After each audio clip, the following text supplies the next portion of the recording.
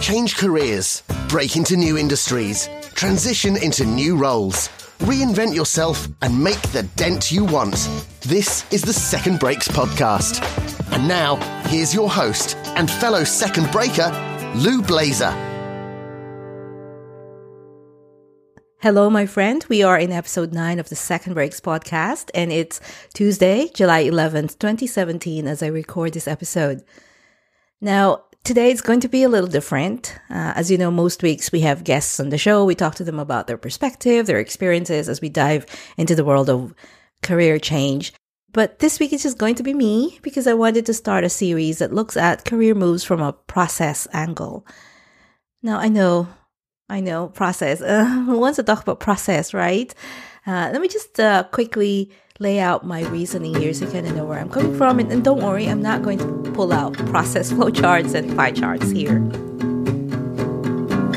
In my experience, the most important element and also the most challenging thing that people face when they're trying to make a career move is mindset related. And mindset is that set of narratives that runs in the backs of our minds and powers our decisions and our actions. And some of these narratives are positive and empowering, others not so much. But most of the narratives are at the subconscious level, and most of the time, we don't even know that they're there. They're just quietly running in the background, influencing and directing what we think, how we decide, what we act upon, which makes the not so empowering mindset issues more challenging to address. Of course, it's most helpful if we can bring them to light and so we can address them or face them head on.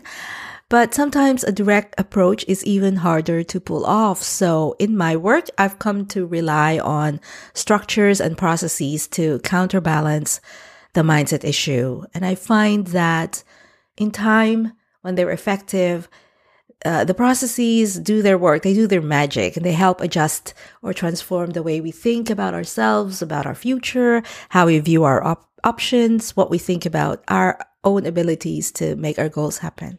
Now, I think I have consultant in my genes or my DNA because I tend to convert everything into frameworks and methodologies.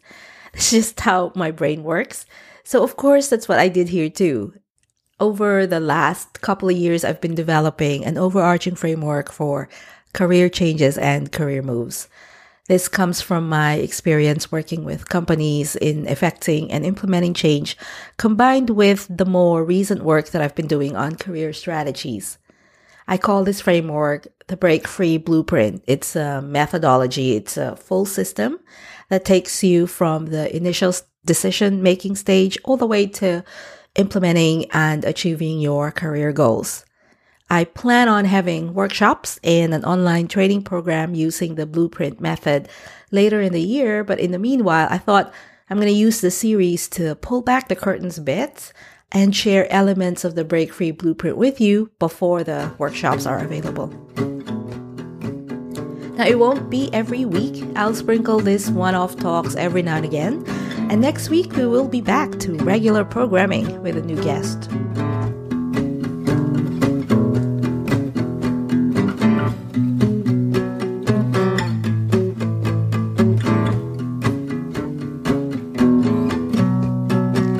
I often have conversations with people who are thinking about a change of some sort. They want to change jobs, transition into a new role.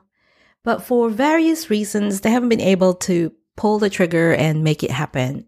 In short, they're stuck somewhere between deciding and taking action.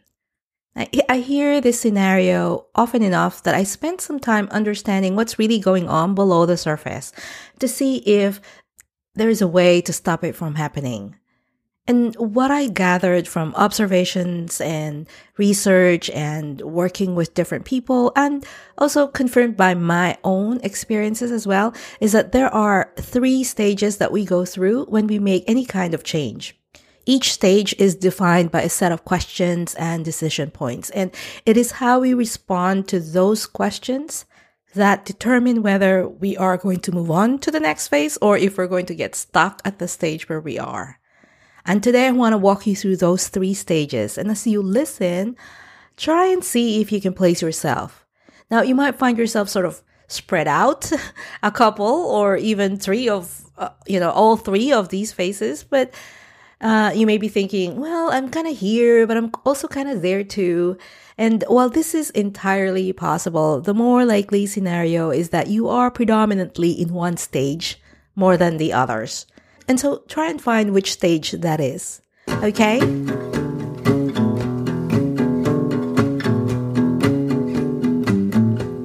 The 3 stages are pushed, initiating, and engaging. PIE or PI for short. The first stage is pushed. This is where all career moves start. Something happens in your world and you're pushed or driven to consider a change in your direction. The trigger may be something outside of your control or something that you have influence over. It can be something that's being done to you or something that you are initiating yourself. So typical examples of trigger points that are outside of your control include company reorganization, for example, or a change in management, new company strategy, layoffs, that kind of stuff, right? It could also be a more widespread industry disruption, such as what happened to the music industry or the housing industry a few years back. Now, the trigger could also be more personal in nature, such as when, say, a spouse gets relocated and you suddenly find yourself with a unique chance to reinvent yourself.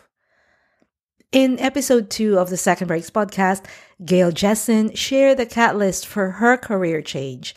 It was the moment when she was diagnosed with a chronic disease, and it gave her the push to once and for all make the change that she had already been thinking about anyway. So when these events or triggers happen, it's possible that you were not thinking about making a career move. Or, as in the case of Gail, you may have already been considering it, or there may already be a seed of thought there, and the situation only made it more urgent. In stage 1, it's normal to have lots of questions and doubts. And although you're not saying it explicitly, you're aware that at some point you're going to have to make a decision as to your next step.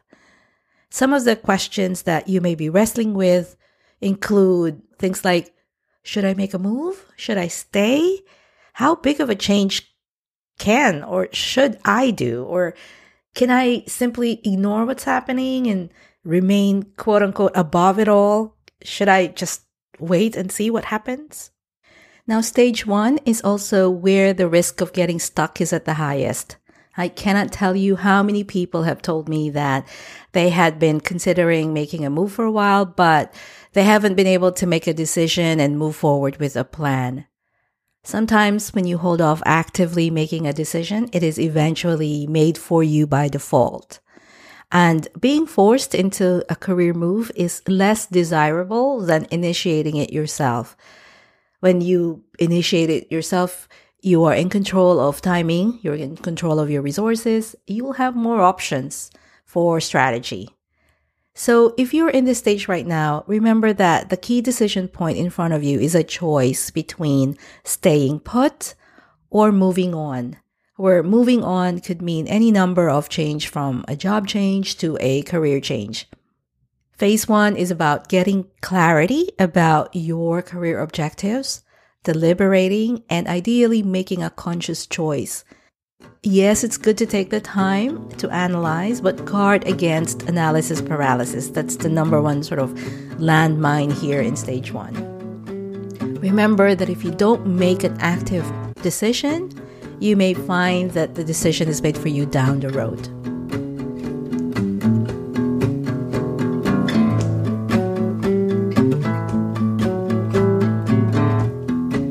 The next stage is initiating. You enter the second stage when you make a choice to pursue a certain career direction.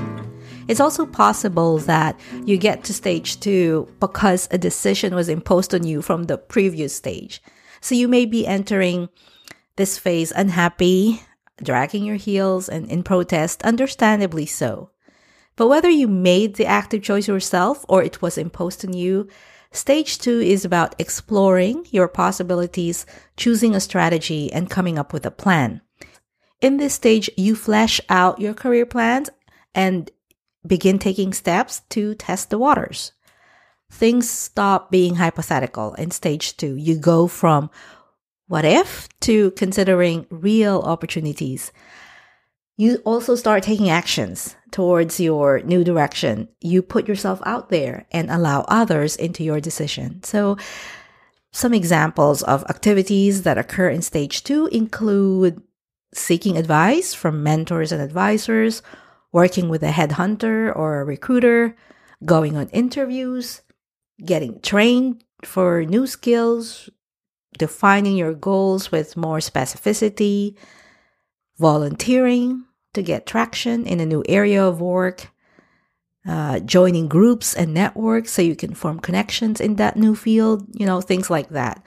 These initial activities will result in 2 possible outcomes. 1, a commitment to proceed further into your new direction. So you've confirmed to yourself that, yes, this is what I want to do and I want to move forward with it. Or 2, a need to revisit and potentially revise your original decision. So it's possible that after testing the waters a bit, you realize, I'm not sure about this. Let me tweak kind of what I want to do, or let me revisit it, or let me change it altogether. Maybe this isn't the right path for me after all. And that's entirely possible as well. And to some degree, that is the purpose of stage 2, right? Getting out of your head, not thinking about it, but rather initiating action and testing the waters so that you could actually confirm that this is what you want to do going forward.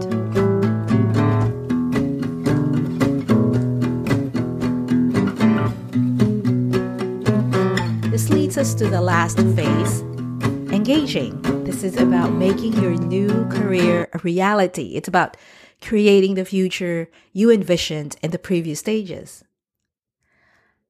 If your career move is centered around a job change, this phase may be short and sweet. So, you look for a new job, you go for interviews, you land your dream job, and there you have it. But if you're looking to make a bigger change, this phase may span a longer period of time where you are continuously engaged and working on your career goals. So, for example, in episode 3, Brooke Erickson shared her journey with us. It took her several years to achieve her dream of becoming a functional nutritionist because she had to go back to school and finish the education and the training she needed for her new profession. Now, getting to stage 3 doesn't mean that you're locked for life, that there is no way back to, the previous stages, or even reverse positions and go back to your original career path. I know of people who change their minds. I have a friend she's now a CFO, but earlier in her career, she thought she didn't want to be in the finance and accounting world. And she quit her job. At that time, I believe she was a financial manager. She looked for a job in sales, and after spending about 1.5 years in that role, she realized it wasn't really for her, that sales didn't really suit her. So she decided to go back to the finance world, and that was 10 years or so ago. And now she's a CFO, and she's quite happy with how her career progressed. It is true that the more work you put in stages 1 and 2, the more work you put in deliberating and clarifying your objectives and laying out your plan and testing the waters, the less chance there is of reversing your decisions in the stage 3. But there is nothing wrong with pursuing something and changing your mind. Someone once painted this picture for me. She said, imagine yourself crossing a bridge, and at any point along that bridge, you can change your mind and turn around. But there will come a point in that crossing where going back is more painful than simply pushing through, and only you will know when you've reached that point. Several months ago, for my vacation, I took a long road trip from Florida to Maine. That's a long road trip, let me tell you. And of course, I made stops for sightseeing and spending time with friends along the way. I relied on the GPS in the car to help me get from town to town and with, the turn-by-turn directions. But before I got on the road, I looked at the entire map from Florida to Maine. This helped me plan my route better, taking into consideration the kind of stops I wanted to make along the way. It also gave me a better sense of direction And I felt better about, having a more complete picture, a more complete feel of the trip that I was about to make. Along the same lines, the 3 stages give you a bird's eye view of the entire career move landscape. Yes, the phases are fluid. Yes, they're interconnected, but each is defined by a set of questions, action steps, and decision points. To continue moving forward and not fall trapped to analysis paralysis, focus your attention on taking the action steps you need so you can make the decisions at each stage.